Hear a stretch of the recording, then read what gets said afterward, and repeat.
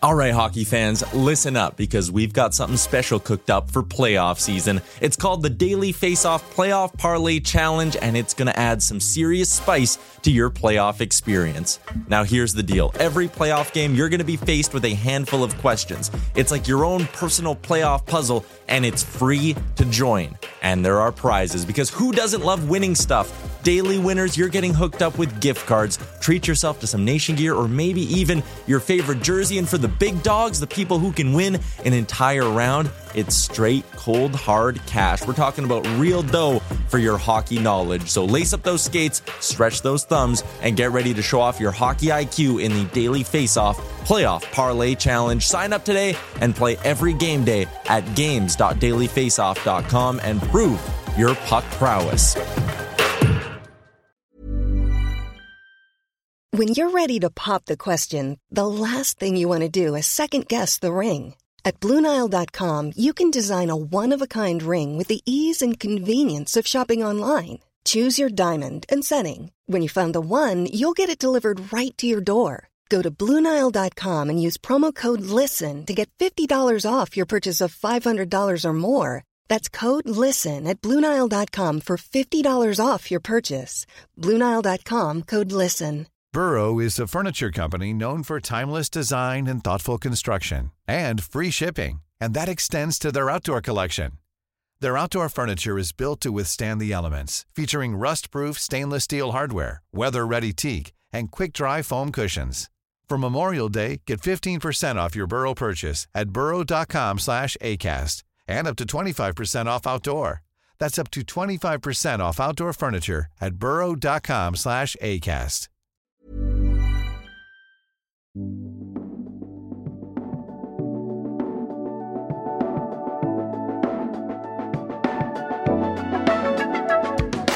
Welcome to the DFO Rundown Podcast with Frank Saravalli and Jason Greger on dailyfaceoff.com.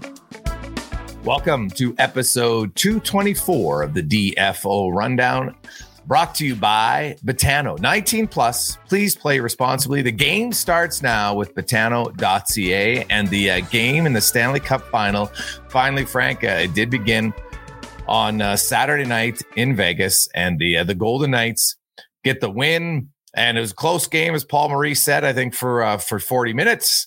And Vegas, everyone just fucking breathe.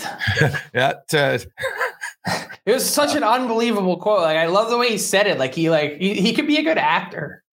Oh, it was awesome. Hey, you know what? I like what he said about, hey, we lost against Boston, but here's the difference. It's the Stanley Cup final.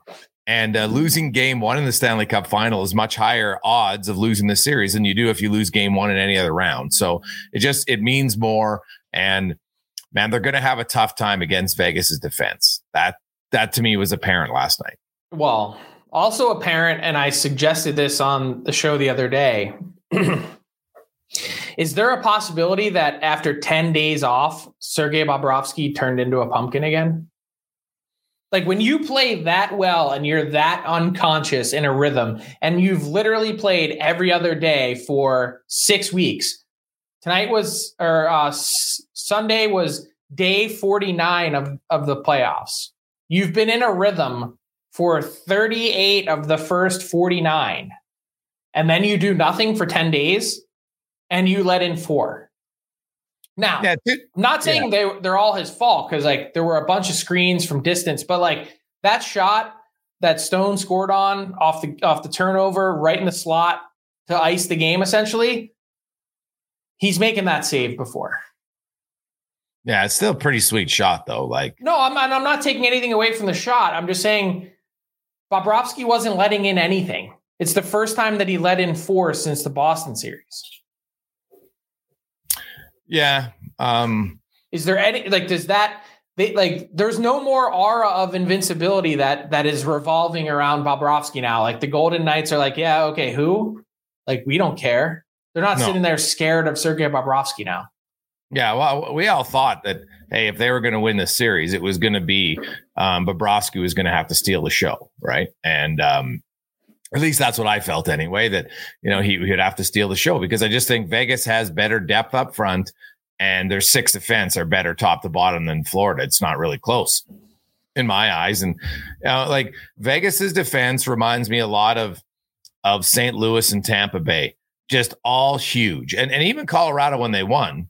Now, obviously, Cale Makar is a unicorn, so he maybe doesn't count. But you look at the Johnsons and Manson, they're all big, right? Don't bring up Girard because he didn't play. And he wasn't playing in the final 3 rounds of that Stanley Cup final. So size does matter on the blue line unless you're Cale Makar. And it's not like he's small, but Vegas's defense, their defense, man, they're really good. Like their third pair, the coach isn't scared to play him against anybody. Well, why should you be? Because their third pair is really good. They've mined some incredibly important pieces for under $3 million. Oh, yeah. Zach Whitecloud, Nick. I love how people are in Nick Hague's face, and he's like, "Yeah, what? So what?" Yeah, he laughs it off. Hey, Nick these guys are quality players that are signed for a couple more years under $3 million. Nick Hague, the only drafted player by the Vegas Golden Knights organization who's playing for them in the Stanley Cup final. Well, yeah, I mean, there's been Zach Whitecloud is an undrafted free agent that they mined. Like, yeah. No, you're right, but I'm just saying, drafting, developing obviously matters. Do they not get any credit for the expansion draft? Well, of course, yeah, but hello, Shea Theodore. Hey, they school when you look at Riley and Riley Smith and Jonathan Marchessault. That it's funny that they're playing Florida, Frank. Because that's the gift from Dale Talon that keeps on giving. Oh my goodness. It's a crusher. And then, hey, they like Peyton Krebs, they've traded some good draft picks to get guys like Mark Stone. Like they've made significant trades, right? And they did trade Suzuki, and some would argue that, in hindsight, they've lost that trade, but no one wins every trade and still builds. And, they're 3 wins away from Bill Foley being a prophet and being bang on that we're going to win the Stanley Cup in 6 years. He's like the modern day Peter Pocklington. It's unbelievable. Here's the thing. Vegas Golden Knights, franchise history, 2-0 in game ones, 0-4 in the rest. Yeah, here's the difference. This time, they got the save, Frank. Everybody remembers the Braden Holtby save for Washington in 2018. I was in the building. Last night, it was Aiden Hill. I went back and found the story. That was the story I wrote that night. Yeah. Even though the Golden Knights won, Braden Holtby, that was it. Oh. Ridiculous. And if you go in the Caps arena, huge photo of it. Oh, as there should be. Press box. Yeah. It's everywhere. Massive. So I look at Braden Holtby, like Aiden Hill, did not start the playoffs as his team's number 1 guy. Has there ever been a more unlikely goalie matchup in the Cup final? Neither guy was his team's starter heading into the playoffs.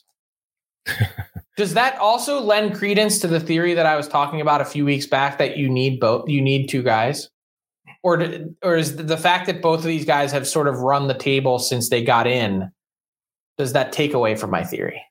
Yeah, I think it does a little bit because, we've seen this before. Braden Holtby, for instance, he didn't start the first 2 games. He didn't start game 1 and then came in halfway through game 2 when Washington was down 2-0 in the first series. And then they came back and won. Matt Murray and Fleury switched a little bit, although the 1 year was basically all Murray. I think he played 15 out of 16. So I think, you look at Vasilevsky and they'll say no, but Colorado last year had it, Frank. So I think it depends. If you have an elite guy, I don't think you need it. I think lots of the other guys will benefit from not having it. But Aiden Hill's now on a stretch of games where he started this many games, where he's never started this many games in his career consecutively, and he's playing great still. All right, let me throw something at you. I've been thinking about this a lot. Win or lose, do the Florida Panthers have an easier time trading Sergei Bobrovsky now if they're willing to retain some salary? It's been absolutely untradeable. Like, even if you were to get him down to $7 million in the past, people were like, yeah, okay, no chance. Well, for sure. What do you think? Would someone take him if you sweetened it enough? He's got 3 years left, correct? 3 years left at 10 schmil. Yeah, so you're saying retain 30%. I'm saying, would someone take a chance on Sergei Bobrovsky 3 years at $6 million? So would you? 40. But if you're Florida, yeah, you save $4 million, but who are you replacing him with? You got to turn the keys over to Spencer Knight. He begins a 3-year contract at 4.5. But are you sure he's ready to play? Spencer Knight's not even with the team. He's not with the team because he had a mental health issue that he sought help for. Yeah. But like, is there been an update? I think at least I've checked in on the file and I'm told that he is doing really well and there are no concerns about a future issue. Okay. Well, then, yeah, it's a conversation for sure. The question is, you have to look at teams, because if you're taking Sergei Bobrovsky, to me, you're taking him as a team that feels they're ready to compete. Or that's what I mean. Ready. Think of the teams that are ready to compete that need a goalie. You want me to run through them? Yeah. Well, Ottawa. Okay. Well, let's start with Vegas because they don't have anyone under contract. Yeah, but they're not taking Bobrovsky. Aiden Hill might just beat him. They could sign Aiden Hill for $3 million. Right, but I'm saying it might not be Aiden. Either way, they got to figure out their goalie situation for next year. Okay, I'm just naming the teams. Vegas. You've got I'm going with LA Kings. You've got the Toronto Maple Leafs. They have Samsonov, but no one else because I think everyone's expecting Matt Murray to be on LTIR. You've got probably the Winnipeg Jets because my guess is that Connor Hellebuck's not coming back. You've got the Ottawa Senators, as you mentioned, the Pittsburgh Penguins. Tristan Jarry is a UFA. The Carolina Hurricanes, both goalies are up. And the New Jersey Devils, a team that expects to compete, that has Vanacek and Schmid both back. But would you rely on that tandem to get you where you want to get to? Yeah, of those teams, the one that might make the most sense, Frank, might be Winnipeg if they lose Hellebuck, right? And if they're trading him, because I know there's some rumblings about the LA Kings and Hellebuck. And so you basically get Bobrovsky. You're not going to have to pay a lot to get him, right? Because like the win for Florida is getting him off your books. Yes. So you don't pay a lot to get him, and you replace Hellebuck at basically the same cap hit in Bobrovsky. Let's call it $6 million. We're just hypothetical having a discussion. And then you still give your team a chance to win next year. But Sergei also has to agree to be traded. Correct? Well, that's the thing. He's got a full no trade, no move. And by all accounts, absolutely loves living in Florida. Yeah. So I think the odds are pretty low. You think the odds are pretty low that they move him or that they try? Well, they might try. They'll have to talk to him and see. And I think that out of the teams that you mentioned, Frank, I think New Jersey and Carolina would be the only two places that he would want to go. Lots of Russian guys love New York City. And then, of course, Carolina's weather is pretty close to Florida. So those would be the only two I think might have a plausible chance to do it. And New Jersey's an interesting one to me because you have two younger goalies, and I know Vanacek's playoff numbers haven't been great earlier. We could say that about a lot of players, and then suddenly you wake up. And Schmid's a young rookie, and I think they might like him. So I'm going to guess that Tom Fitzgerald sticks kind of with those two guys. They're obviously they're not going to qualify McKenzie, so he'll go as a free agent. I think they'll run with those two. So how do you bring Vanacek back with those playoff numbers? I'm sorry, but he's unreliable to me. Yeah, that's fair. He has been, but I know it's only 10 games, but this year's save percentage, 7 games played, 4 games started, 8.25. Again, super small sample size. The previous year, 2 games, 8.63. Yeah. And then his first ever game started in the playoffs, 7.50. Yeah. I think they're going to look at more what did Vanacek do for them in the playoffs? I mean, in the regular season. He had a 9.11 in the regular season and a career 8.34 in 10 games played. I'm sorry, like that's when you earn your money. I would need something else to keep me warm and fuzzy at night. Yeah, but Akira Schmid, that's the rookie. He had a 9.22 in the regular season and then played pretty well. Like didn't have a lot of experience. I think they're going to go with the tandem because they don't have to overplay either one of them. Okay, well, then be prepared for your team to go backwards if that's the case. To go from where they were at to second round back to first, or first, second round to, I could, depending on what happens with the Devils this summer, I think they really hit it out of the park this year. And I really like what they're building, but like, they're a couple sideways things away from like taking a real step back. Yeah. The thing is, man, like you just look at goaltending, like, honestly, it's so unpredictable from year to year. Vanasek and Schmid, one of them, they work on something, they figure it out. And yeah, it's going to be really difficult to be 820, Frank. You know what I mean? Like it's hard to do. I mean, okay. Yeah. So, but it's like, I'd be all over John Gibson this summer. Well, hey, there's the thing. So John Gibson's out there. Finally. So I reported this on Friday that he's let the Ducks know it's time to go. Yeah. And Hellebuck is out there. So Hellebuck has 1 year remaining at 6.1. And John Gibson has 4 more years left. How many? 4. Okay. So Hellebuck is 1. Hellebuck has been way better. So the big question is going to be about John Gibson is how much of his numbers are due to his play and how much are due to the team that's played in front of him for the last few years? Because his numbers haven't been great for 4 years, Frank. I see. Well, that's the thing. He's also been playing in front of one of the worst teams. And this year they actually were the worst team. And you want to know the scary part about his statistically career worst season? His save percentage was .899, playing on the 32nd place team. Guess what the league average save percentage was? 902. .899. He literally was exactly league average on the 32nd place team in the league. Mike McKenna was saying he watched him technically, and he's like, I've seen no improvement in John Gibson's game, and that'd be the last guy that I would trade for. But nonetheless, I just look at his track record. I look at the teams that have played that defense in Anaheim. Are you kidding? How could you possibly expect to have decent numbers with that playing in front of you? You have 2 bona fide NHL defensemen.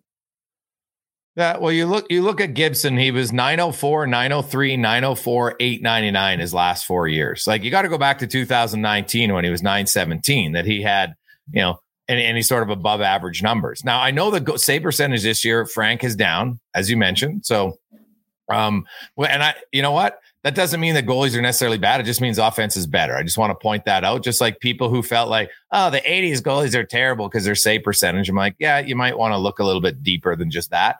But I wonder how much of Gibson was mental, Frank, where going into most games, you're going to get absolutely shellacked. Yeah, like your odds of winning are completely low. Like, you look at how many shots the guy faced every night.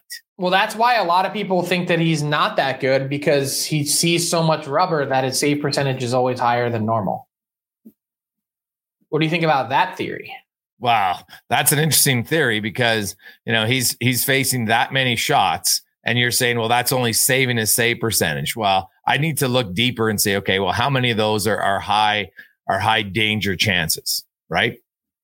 That's always the key, because shots, I agree. Shots can, just like a guy who can be Corsi 4 because he's on the ice and he's taking a bunch of, lame ass shots. But his high danger scoring chance save percentage last year was .862, which I think is quite good. Yeah. So here's the numbers. If you look at guys who are around him when it comes to even strength save percentage, 907. Yeah. Here's the shot totals, like the guys who had 1,900 shots. So UC Saros had the most at 2,099. He had but how many more games did Saros play?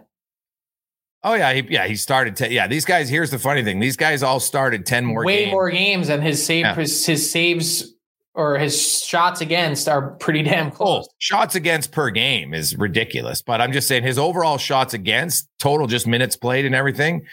He was at 1983, Hellebuck's 1964, Georgiev is 1904, and Saros is 2099.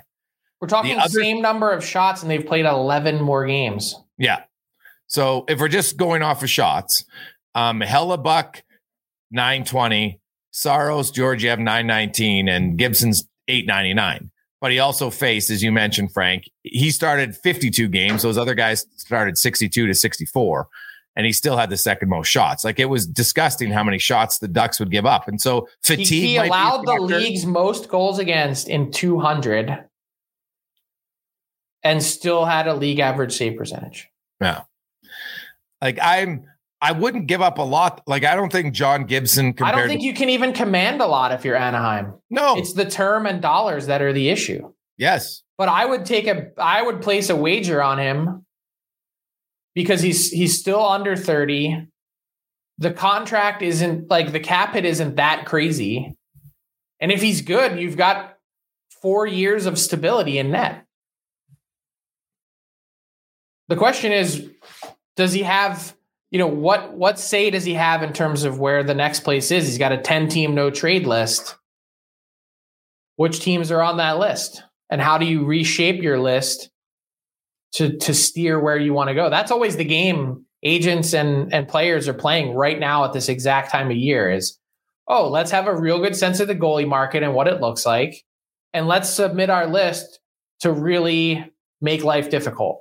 That's what some players can do. And keep in mind, if he really wants out, which we know he does, he can just waive it completely and say, I'll go anywhere. Yeah, I'm looking at what his saves above expected was, because that's another pretty good. You can look at save percentage. That's one. You got to look at other things, and he is not. He's not ranking very high there. As I'm scrolling through the list to try to find his name, Frank. Like, you got to go down pretty far to find him. So, because there's some guys that are getting shelled with tons of shots, but they're making ridiculous amounts of saves. And looking his at expected goals against based on shots faced location against league average shooting percentage from those locations was 148. Yeah, he ended up with 200 goals against. At Money Puck, he's minus 11.5. He's ranked 100th. Yeah, of goals saved above expected. You look at now save percentage on unblocked shots. He had a 941. You can do this to death. Yeah. No, you could look. But I think here's the thing: regardless of what his numbers are, the truth is the perception among NHL GMs is that John Gibson is better than what his numbers are, based on the team that's played in front of him. I wouldn't argue that. I think that's fair. It's just how much better. And I'm thinking the Ducks. Hey, you're Anaheim. It makes sense to trade John Gibson, because if he wants to go, you never want players who don't want to be there, number one. And number two, I think you can learn from Jacob Chychrun. Look at what Arizona, how many years he was asking for a trade, and then what they got in that trade. It wasn't this crazy haul that they claimed they wanted. So if John Gibson wants out, I would trade him. And I would, if I'm Pat Verbeek, I'd move him at the draft as quick as I can. Mm-hmm. We'll see. I'm not sure though. He was on the table last summer, and they wanted a really high return for him. Yeah. Wow. I think ship has sailed now, because now he's going to force his way out, I think. Yeah. And the other thing is, Frank, you have Connor Hellebuck. Every GM in the league is taking Connor Hellebuck. It's $6 million. Even though then the next question is, should we trade some assets for this guy, or should we just go after Tristan Jarry, who is injured often, but is going to cost a lot less, and we don't have to give up an asset? 100%. I think Tristan Jarry is in a really good position as a UFA this summer. Yep. So the only I'd have real concerns about his injury history. I think there's a lot going on there that's not an easy fix. Okay. We'll get to more of that. We got some Dubas stuff. We got some Mike Babcock, but let's bring in Tyler Yaremchuk. Joining us, Ty. How you doing? I'm doing well. We're doing this on a Sunday. So he's a little, he's, as my friends say, he's a little hung titties. Whose idea was this to record this on a Sunday morning? Why am I working on a Sunday morning? Jason Greger. Yeah, regardless. One of the mountains, fellas. Hey, blame him. I'm going next weekend too, Jay, and I'm excited. It's awesome to make a couple trips out during the summer. I will. Where are you going? What town?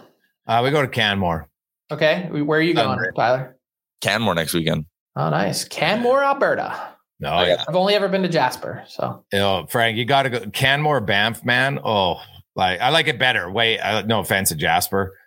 Jasper I like for skiing, but if I'm going hiking and biking, you go to Canmore, and I highly recommend anybody try the Goat Creek Trail, which is about you You go up the hill behind Canmore into the mountains, Frank. You can actually get a taxi cab that puts your bikes on you because you don't want to leave your bike there because you don't want to bike there and back unless you're a diehard because it's 18 kilometers through the mountains from Canmore to Banff.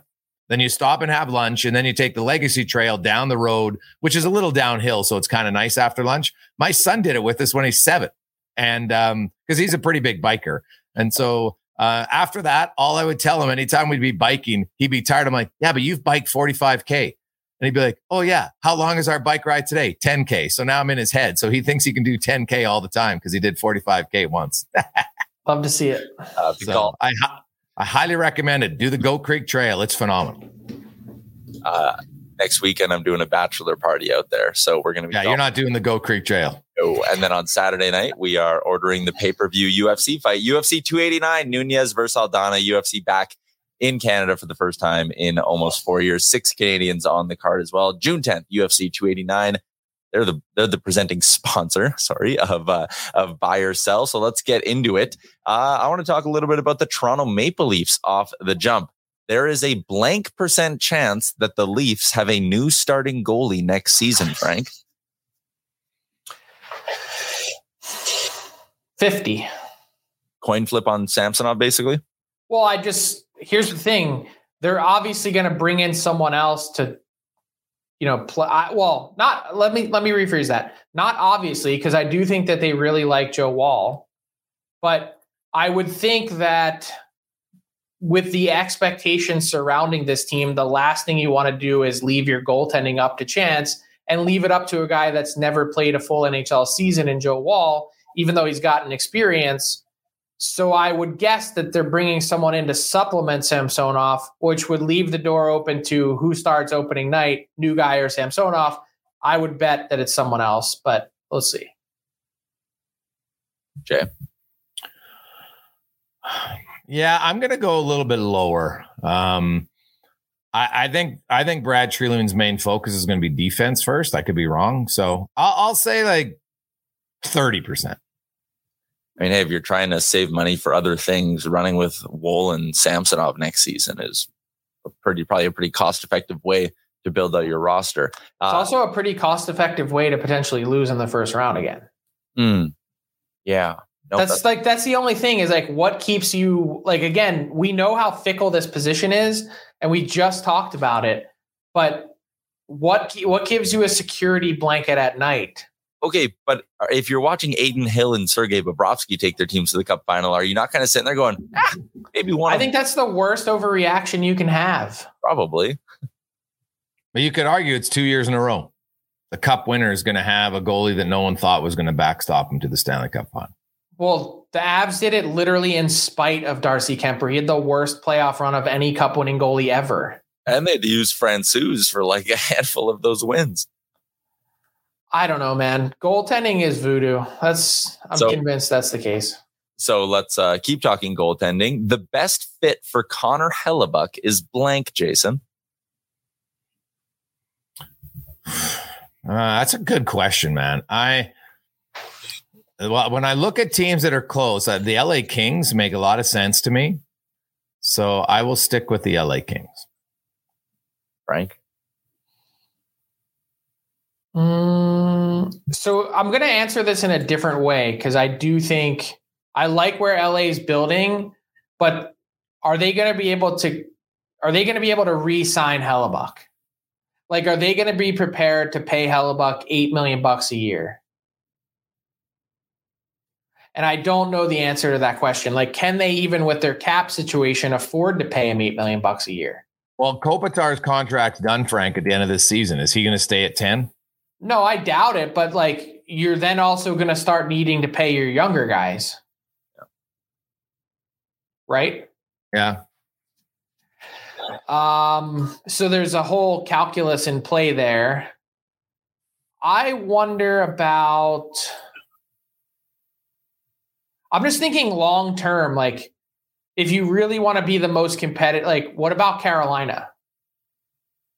They don't really pay market price. And I think they're one of those teams that would subscribe to Tyler's theory, which is just like, just get someone decent that's cheap. Get two guys that are decent that are cheap. They have Kochetkov for $2 million, right? So yeah, why wouldn't you just go find someone for like 3 or 4? Good. I think the Sens are a really good fit For Hellebuck? That's like one place that's never solved their goaltending. Would he be open to an extension there? I don't know. Like, that's the thing. I think of him as American who likes to fish and hunt. And where can you do those things? Winnipeg. Well, yes. Hello, Dustin Byfuglien. But where else can you do that? Minnesota. Yeah, they're not doing anything. They got Gustafsson. They're definitely not paying someone $8 million to play goalie or $6 million. I was just thinking of good hunting spots. Dude, they're paying $14 million not to play for them. Yeah, but well, you'd have 2 Connor Hellebucks for that price. All right. What about, like, I don't think this is something they would do, but I do think there's a real question that's facing some of these rebuilding teams. Like, one that stands out to me is Montreal. They don't have any long-term solution in net. Well, they like Montembeault in the Worlds was very good. Okay, but they have 2 more years of Jake Allen and Montembeault. But think of how shitty the competition was in the Worlds. Like, we already went through this. Who's their long-term answer for Carey Price? Oh, yeah. I mean, who is it? And, like, I think that forward group is actually really good. They need a lot of work on their back end, but if you added a Connor Hellebuck, like, I think you could see a path toward the Canadians, like, getting back into the playoffs. What about the Pittsburgh Penguins? They got a 3-year window, Frank. Like, let's be honest. But it's going to require like a 6-year contract for Hellebuck. Also, the Penguins, like, I was kind of looking through this the other day. They don't have the assets to trade to get him. No, they don't have the assets. But that's why I think John Gibson makes sense in Pittsburgh, where he's from. Yeah. That I could see making a lot of sense. Does he cost less? They'll cost less asset-wise? He'll basically cost you, like, I don't want to say next to nothing, but you're not going to get a lot for him, given 4 times 6.4 remaining. Yeah. Plus 4 straight years of a save percentage. It combines to 901. But also from Pittsburgh. Mm-hmm. The vibes of him going back to Pittsburgh lineup. The Steel City. You can't escape the cloudiness. All right. Third one I got for you guys. Frank Seravalli's got a new trade targets board up at dailyfaceoff.com, and there are 4 Winnipeg Jets in the top 20. Frank, you titled it The Summer of Chevy. 4 Jets on the board. There is a blank % chance that they're all gone, and it's Scheifele, Wheeler, Hellebuck, and Dubois for those who don't know. So % chance all 4 of those are gone. Frank? 60. Woo. Wow, we're on the opposite ends here. I'm saying 0. I can't see all, like, 4 major trades. I'm telling you, it's way, way, way higher than 0. It may not, 60 may be an overstatement, and I'm doing it for emphasis, but that's why I wrote it. Yeah. I think there's a very real chance. All 4. Yes. Wow. That would be, I'd have to think of an off season for any team in NHL history to have had that bigger of a change in trades, not just losing guys in free agency, because these are all trades. Well, that's what's going to happen if you don't trade them, is all 4 guys are leaving in unrestricted free agency next year. Well, yeah, but so here's why I don't think all 4 traded this summer, because I could see 1, maybe it's 3, 1 gets dealt during the season. So if there's 1 to stay, it would be Dubois. Yeah. I think. That was going to be so if I was going to rank them in likeliness or likelihood of staying, I would go Dubois, Wheeler, only because he's hardest to trade. Yes. Scheifele, Hellebuck. Yeah, like they're going to have to retain a lot of salary on 8.25 for Wheeler. That's a tough one. Yeah, not a crazy amount. He still had 60 points. It'll be interesting though. Hey, Winnipeg, man, if you're a Jets fan, this month of June leading up to the draft is going to be fascinating. They weren't willing to retain any on Wheeler last year. Yeah. I think if you were to get him down to like 5.5 or 6, that seems really reasonable to me. Mm-hmm. Someone would do it for a year probably, but it's only 1 year. Yeah. And it would have to be a contending team that's like, hey, we think this guy as a power forward who has playoff experience can help put our team over the top. Yeah. I actually, in an odd way, given that he's a right winger, I actually kind of really like him in Edmonton. Just as a stylistic fit. Yeah, they're not spending another $6 million. No, but it doesn't make any sense for them. But I could see that type of player making sense for them. They need help on their right side. Oh, yeah. There's like the hockey transaction trade rumor nerd side of me that is like, man, if Kevin Cheveldayoff could like get the approval or whatever to retain 50% across the board on all of them. So you get Wheeler down to 4, Scheifele to like 3, and Hellebuck to whatever he'd be at 3.1. How much would you get? Like, what's your haul of assets this summer if you could trade all 3 of those guys at 50% retained? That's the problem, is he doesn't really want future assets. He wants current assets that can help them continue to. They're never going to bottom out. Connor, Morrissey, Ehlers. Yeah. They're too good to be terrible. So they want to be back in the playoffs next year, and they just want to do it looking differently because they also know they have to rip this Band-Aid off. Like, and that's why, like, again, you have like some good young pieces still on your roster. If you just bit the bullet for 1 year, you could do what St. Louis is trying to do. Load up on 2024 first rounders, and next summer go crazy and go trade for someone. Yeah, but St. Louis they've already done their kind of changing their trend of their organization when their young guys, new big $8 million deals kick in this year, and Kyrou and Thomas, right? So they've kind of got that. The Jets have Connor and Ehlers and those guys, but I really think when the Hellebuck trade to me is arguably the most important one because he makes so many saves for that team. And with him gone, they could be exposed. And that's going to be the big challenge for Winnipeg. Well, there will be exposed, but you have to juggle that with goalies don't really get a lot on the market because a lot of teams are having the same conversation we're having right now, which is, can we just get a guy that costs half as much and get somewhere close to the same save percentage? Yeah, and Hellebuck's a UFA at the end of the season. So someone like, hey, let's just wait. You'd have to be reasonably confident that you're re-signing him and that you're willing to pay him $8 million a year. I'm just spitballing a number. That's what it feels like the range he's in. Interesting stuff. There you go. That is a wrap on this week's edition of Fill in the Blank, brought to you by UFC 289 next Saturday. Find it on pay-per-view.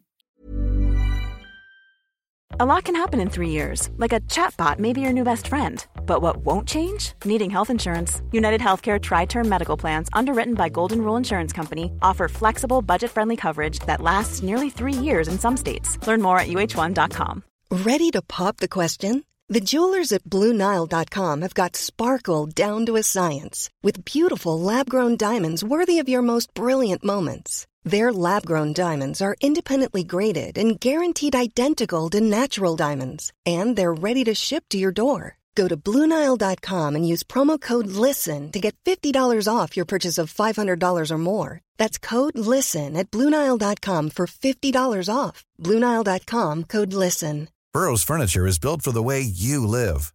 From ensuring easy assembly and disassembly to honoring highly requested new colors for their award-winning seating, they always have their customers in mind. Their modular seating is made out of durable materials to last and grow with you. And with Burrow, you always get fast, free shipping. Get up to 60% off during Burrow's Memorial Day sale at burrow.com/ACAST. That's burrow.com/ACAST. burrow.com/ACAST. Ty, just save that 0% clip and we can use it when the season starts because it's going to be bang on. 0%. What are we wagering? Well, come on. I did this last pod. What do you want to wager? Oh, I'll wager whatever. It was steak last time. Had a steak dinner, yeah. Yeah. But you're saying it's a 0% chance that they trade all 4. I just think it's too hard to trade all 4 guys in the summer. Okay. Do I think they could all be dealt by the deadline? It's a much different percentage. But by the start of the regular season, man, 4 major pieces, that's really hard to do. Yeah, I did the 60% for emphasis, but it's certainly greater than 0. Now, a few other things. Now, you're the first one that I'd seen have it. I want to say 3 weeks ago that you thought Babcock was connected to Columbus. And, that came out yesterday, Portsline and Friedman discussing it. And Darren Dreger had the first report. Oh, it was Dregs too? Okay, I didn't see that. Wasn't on social media a lot yesterday. And so, there's talk about the holdup. So I just want to clarify for some of our listeners, coaches actually get paid, unlike players. The player's salary is done at the end of the regular season. They get all their money basically during the regular season. They get all their money then. Whereas coaches' money is spread out over the full 12 months. Yeah, so coaches are like you and I and everyone else. So he's still getting paid by Toronto till the end of June. Yep. And so the longer they wait to announce it, it just means Toronto's playing full boat. So if they want to announce it, let's say easily for the 15th of June. So there's 15 days remaining. He would have to get paid that prorated percentage of $5 million, whatever Columbus's new salary is going to be. And I don't think it's going to be $5 million, Frank. Not anywhere close. So it's still going to be good, but it's not going to be $5 million. So let's just say round number, it's $3 million, just for argument's sake. So whatever he's owed left on those final 2 weeks, Columbus would pay 60% of it. Toronto would pay the other 40. Right. So I think part of it is Mike Babcock wants the Toronto Maple Leafs most likely to pay full freight, which I understand. And part of it is, why have Columbus dig into their own pocket to pay him when they don't really need to? Just start his contract on July 1st. Yeah, because it's not like he has a huge role at the draft. No, it doesn't make any sense. Like, have him there, shake hands, kiss babies, whatever you need to do if that's the case. But you don't need to announce this until July 1st. Yeah, unless there's trades involved, right? Because that's even then. You think that Jarmo Kekalainen's not going to call and get feedback from Mike Babcock before it happens? If that's what he wants to do? So you're saying there's tampering, Frank? No, I'm kidding. No, because he's had permission to speak to other teams, so there is no tampering. Oh, okay. There you go. So, yeah, it makes sense then to do it that way. What do you think of Babcock coming back? What do you think the chance? Like, I know people are like, oh, him and Gaudreau will be terrible. Well, keep in mind, Johnny Gaudreau had 115 points with Daryl Sutter. Yeah. I did see the tweets yesterday that said I would love to see the look on Johnny Gaudreau's face when he saw the news, just because he did escape that something similar in Calgary. I think Mike Babcock is going to be a little different. I think a lot of what you're going to see is the same. I also think he's been super hungry to get back in, has been absolutely chomping at the bit to do it. And I think it's really interesting that you see Mike Babcock in Columbus, a sort of non-traditional team, finished in the bottom 5 last year. The fact that he's willing to get back in with that team speaks to the work that he has to do, I think, to rehab his image. He's been out of the game for 4 years.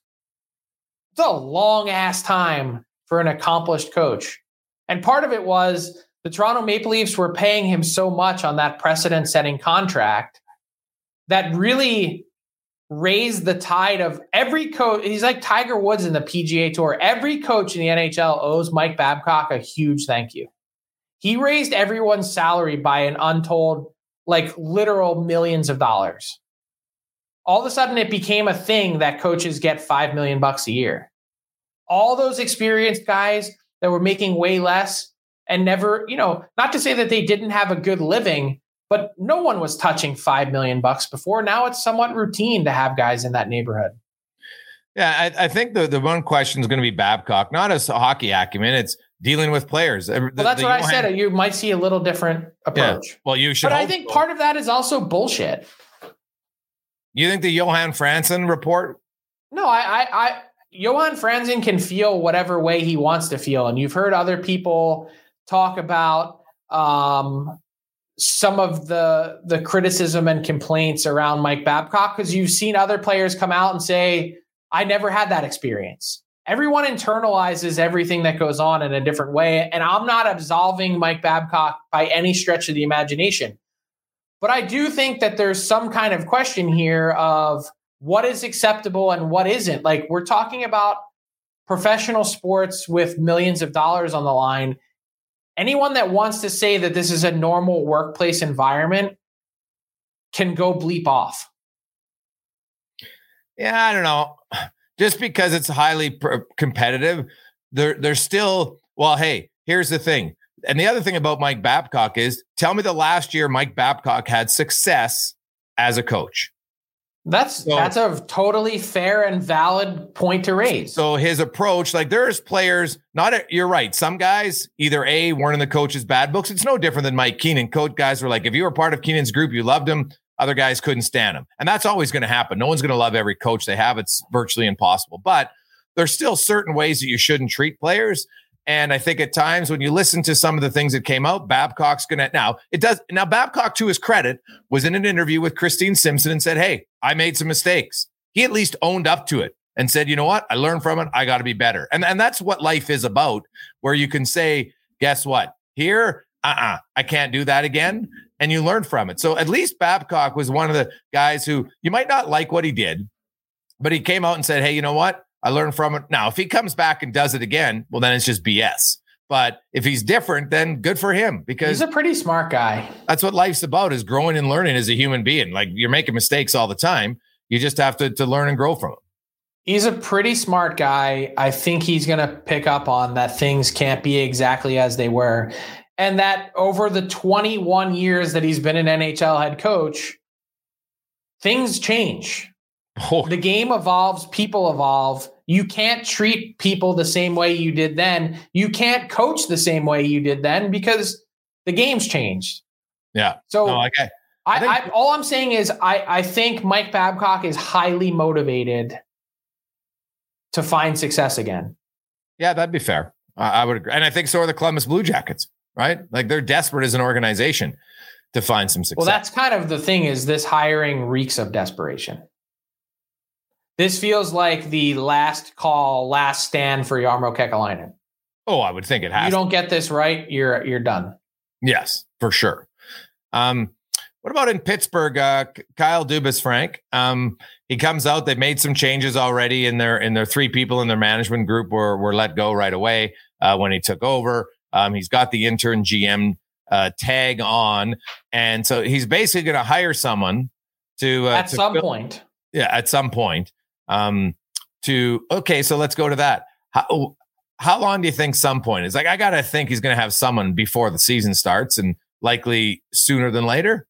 The whole thing is really confusing to me, because like, we know now that, and I've been talking about this for a long time, that his push was for autonomy and he wanted complete control of hockey ops decisions. And he finally got that in Pittsburgh. So the confusing part about him hiring a general manager now is he's basically going to put that same person in the same spot that he was in Toronto and didn't like it. Well, maybe he gives him more of a voice.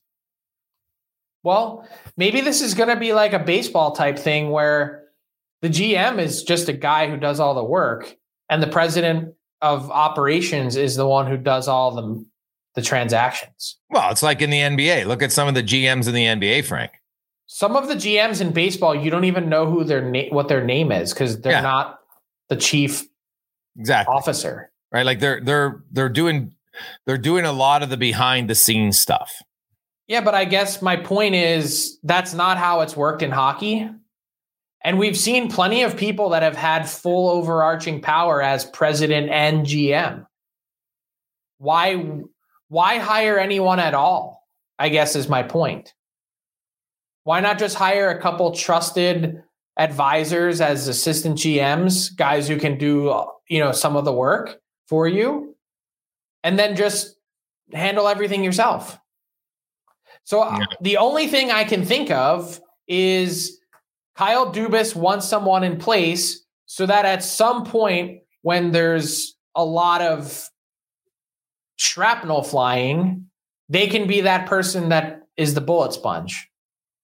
Because there's going to need to be someone that in Pittsburgh, I don't think it's this season. I probably don't think it's next season. I think they kind of have 2 years to compete while Sidney Crosby's under contract, that you're going to have to make some really difficult decisions there. Maybe he doesn't want the blood on his hands. Maybe that's the motivation for hiring a GM, is someone that is essentially just the bullet sponge to do all the dirty work in Pittsburgh that's required. It's always, you know what it is. Things change. You were right, Frank. You said to get a 7-year deal. We said minimum 5, and you got a 7-year deal in Pittsburgh. Not to say Elliott's wrong, by the way, because I did see his report, but I was initially told 6 years times $5 million. Okay. Which would be $30 million. Either way, an almost unprecedented length of contract for a GM. Yeah, I think there's been some that have gotten significant contracts. Garth Snow, someone told me, was on an 8-year deal. Well, Ken Holland had 5 years right now in Edmonton, right? Right, but 7 is a different stratosphere. And how many times did I say in this pod, if that's your motivation for Kyle Dubas and you want security, that's the perfect place to ask for a 7-year deal. How many times did I say it? 5? Yeah. At least. Oh, yeah, we thought minimum would be 5. So yeah, it makes sense that it goes a little bit longer. I'm interested to see what the plan of attack is in Pittsburgh. When you look at like the age and the production of their best guys was good last year. No one can complain about it. And so in theory, you should say, hey, we've got our core pieces, build around that. Obviously, goaltending will be a question mark. What are they doing with Tristan Jarry? Right. And like you mentioned earlier, Frank, about Tristan Jarry. How concerned are you about his health? Very. He hasn't really shown an ability to stay upright for a sustained period of time. I mean, think back to the playoffs last year. Think back to, this season. Like, how many chunks of time did he miss? It's availability and dependability are two of the best abilities, and in that position, it means everything. So, I don't know exactly what the issue is, whether it's a back thing or a hip thing, but my understanding of what was going on there was that it was all interconnected. You know, you have a back or a hip issue, and all of a sudden you got a knee problem because you're overcompensating. Or whatever it is, it's all interrelated. So I don't know what the exact root issue is, but apparently it's significant. Yeah, well, that's never good, right? It's the old adage, Frank, hip bone's connected to the knee bone. And a lot of times, there's lots of different connections to everything. And if you get one thing out of sync and it just doesn't get into proper rehab and it's not working. We've seen guys where they fix one problem and then another one arises. So because Tristan Jarry, when he's on, I thought he was pretty good for Pittsburgh last year. So he's a really good goalie. That's what you have to weigh is like, how healthy is he and what can you realistically expect from him? Well, the goalie carousel with Hellebuck and Gibson and Tristan Jarry, it's going to be interesting to watch this offseason. And there's a few other names, Freddie Anderson and Rand. His numbers are quite good, and he's not going to cost you an arm and a leg. Yeah, there's some quality options out. I would argue that the goaltending position, now, granted, it's not all free agents because 2 of those are trades, but you could argue the goalie market this year, Frank, of all the positions, if we're talking free agencies and stuff, it might be the best one where you could get a really good bargain, really good value. But the question is, it's very uncertain from year to year is what you're going to get. That's why I said it was the summer of Chevy. He's got the best goalie and the best centers, plural. Dubois and Scheifele both available. You got to think he could try to find a way. Now, I know Dubois was on record as saying, you know what, he didn't want to sign long-term there last year. They said that was blown out of proportion. Yeah, things change, right? And it might be, hey, guess what? You get players, a lot of players like to have the pressure of being the go-to guy. You don't get to the NHL being scared of it. You want it. Yeah. And I could see, hey, if you get rid of Scheifele and Wheeler, then now you're a main guy with Kyle Connor. Maybe. Right? That could be. Well, you want to quickly run through some of the Bettman comments from Saturday night to open up the Cup final? Yeah, he definitely, Frank, he ruined everybody who thought there was now, I just want to say, I know he said he thinks the cap isn't going to go up. Do you believe that, or is that typical Gary negotiating? I don't believe it. Thank you. Sources say the NHL and NHLPA met, I think it was last Wednesday in New York. Yep. And I think one of the things on the table was a $2.5 million to $3 million increase in the cap. Now, again, the NHL wants something in return. And the NHL is really concerned about revenues taking a significant hit next year, potentially with impact from this Bally Sports Diamond Sports Group bankruptcy case. Yeah. Just info from my end suggests that the Bally Sports Group seems to be really confident that if they can have this debt restructured this summer, that there won't be any issue. But it's still a few $100 million, if not more, in revenue for the league. So a significant issue that the league is monitoring. Bettman said at the press conference at the Stanley Cup Final, the annual State of the League, that they're closing in on $6 billion in revenue. Yeah. That vastly exceeds expectations and projections. Like, we were at 4.8 pre-pandemic. To go from 4.8 to 6 is an enormous leap. Yeah, it's huge. So it tells you how healthy the revenue perspective has been for the league. It also tells you that debt from owners to players is really close to getting paid off. So to enter next season to only have it with another flat cap year of a $1 million increase, and then to pay off the debt a couple weeks into the season, it makes no sense to anyone. No. And then all of that results in is you handing NHL GMs somewhere between a $7 and $8 million increase next year in 2024. Who wants to hand NHL GMs $8 million in free cap space? No owner in their right mind would do that. Players love it, but yes, I see your point. It would be a bonanza. So what you're looking at is, how do we find a way to smooth this out? And what the NHL is looking at, how do we find a way to extract something from the players in exchange for this happening, even though I'm told the NHL's Board of Governors is beginning to heat up on the issue and they don't want a flat cap. Oh, God. And Gary knows they don't want a flat cap. Yes. I'm with you, Frank. I'll say I'll be very surprised if it's only 1 million when it's all said and done. And you know that obviously they want to know what the cap is before free agency starts, so we will have a solidified answer for sure before the end of the month. Week of the draft, probably the Tuesday before the draft. Yeah, right, the day after the NHL awards. Arizona, he says, hey, man, they're still looking for options for them. Hey, no one could say Gary hasn't given Arizona every opportunity to stick. I'm not surprised by his comments. He was never going to come out and say anything negative. He never has. He's all about, how does it look in the PR battle? But we know they're playing there for one more season, Frank. Do you think Arizona is going to play for more than one season? Well, the most interesting comments from Saturday didn't come from the commissioner. They came from Marty Walsh, the new executive director of the NHLPA. He spoke to reporters shortly after that press conference.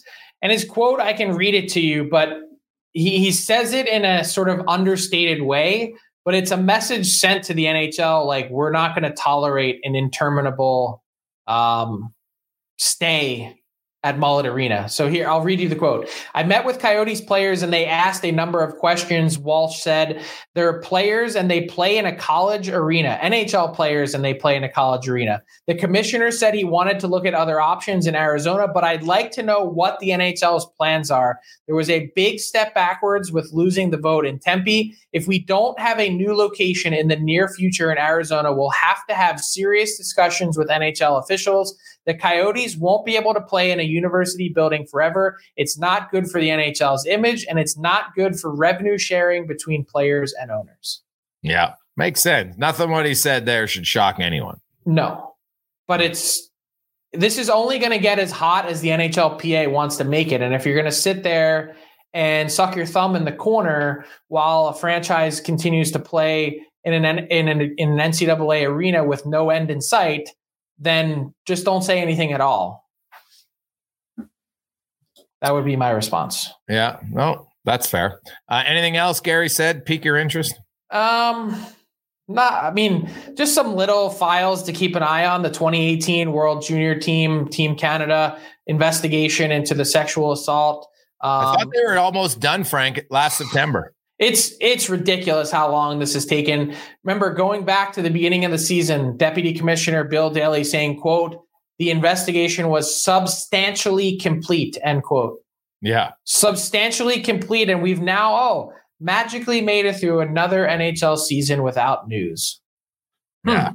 I know some of the holdup was the London Police Service and their investigation. The NHL did not want to make any judgments and or punishments or statements based on information if those two investigations didn't line up appropriately.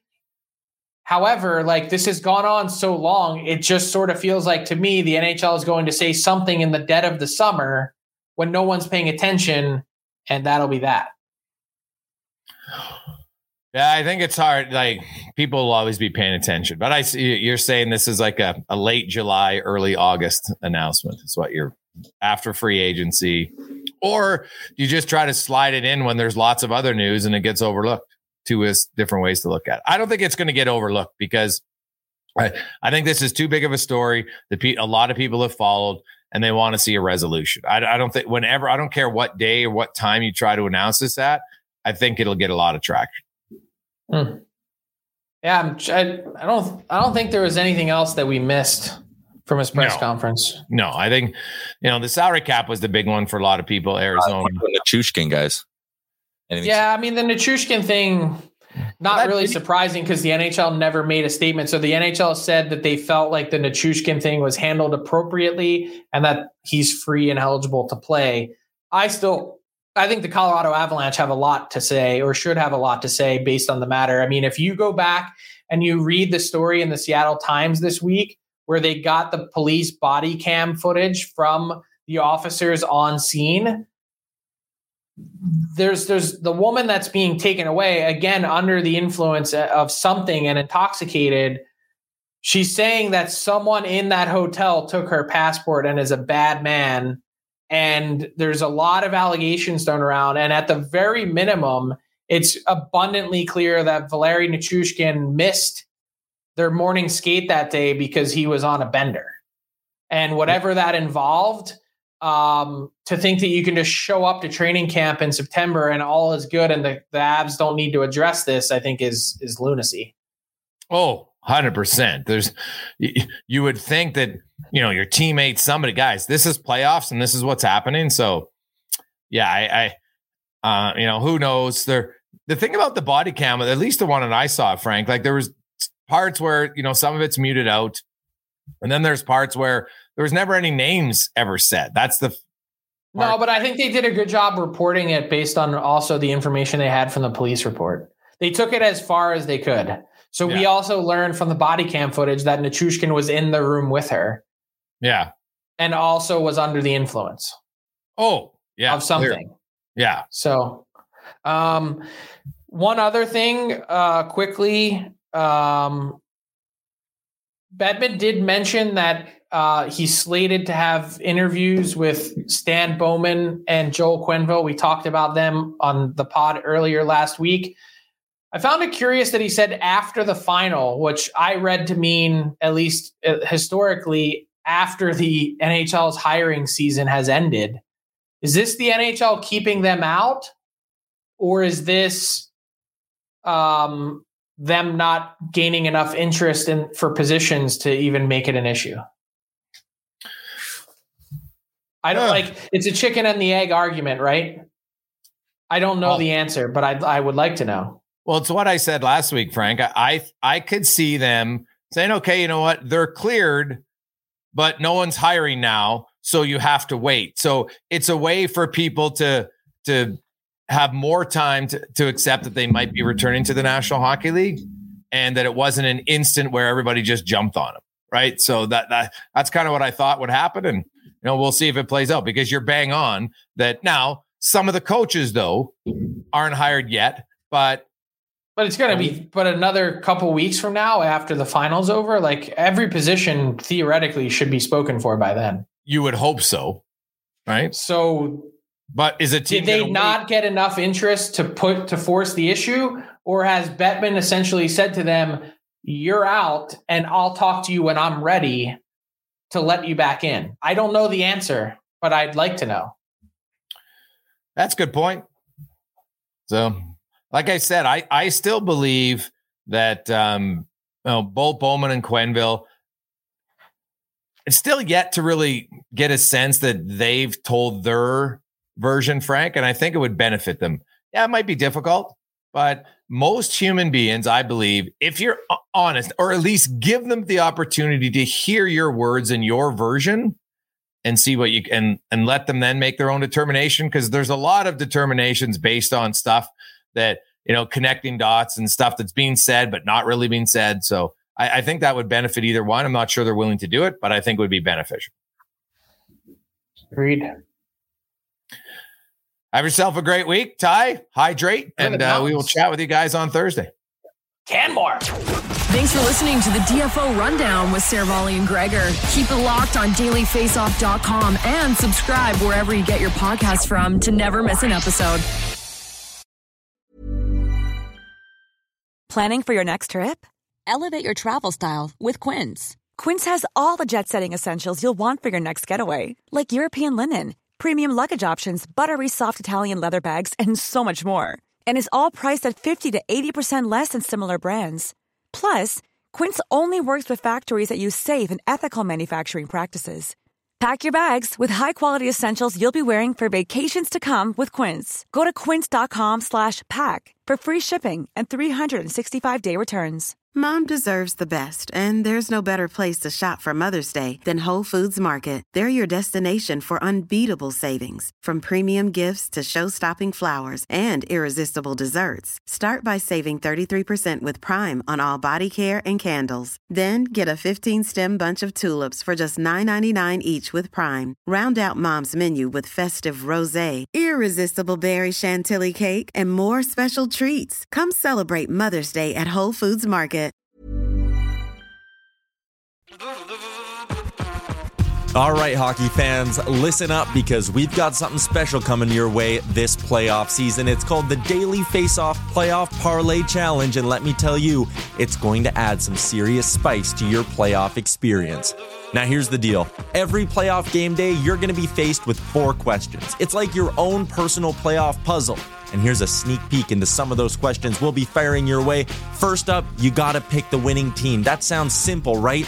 But there's more. You got to decide if the total amount of goals in the game will be over or under a certain amount, and that's where the real strategy starts to kick in. Next up, you're picking who's going to find the back of the net first, and you're going to want to be careful, because that's one that could be cooked early on in the game. And finally, you got to predict which period is going to be the highest scoring. Will it be a barn burner in the first, a shootout in the second, or a nail biter in the third? That's up to you to decide. Now let's talk about prizes, because who doesn't love winning stuff?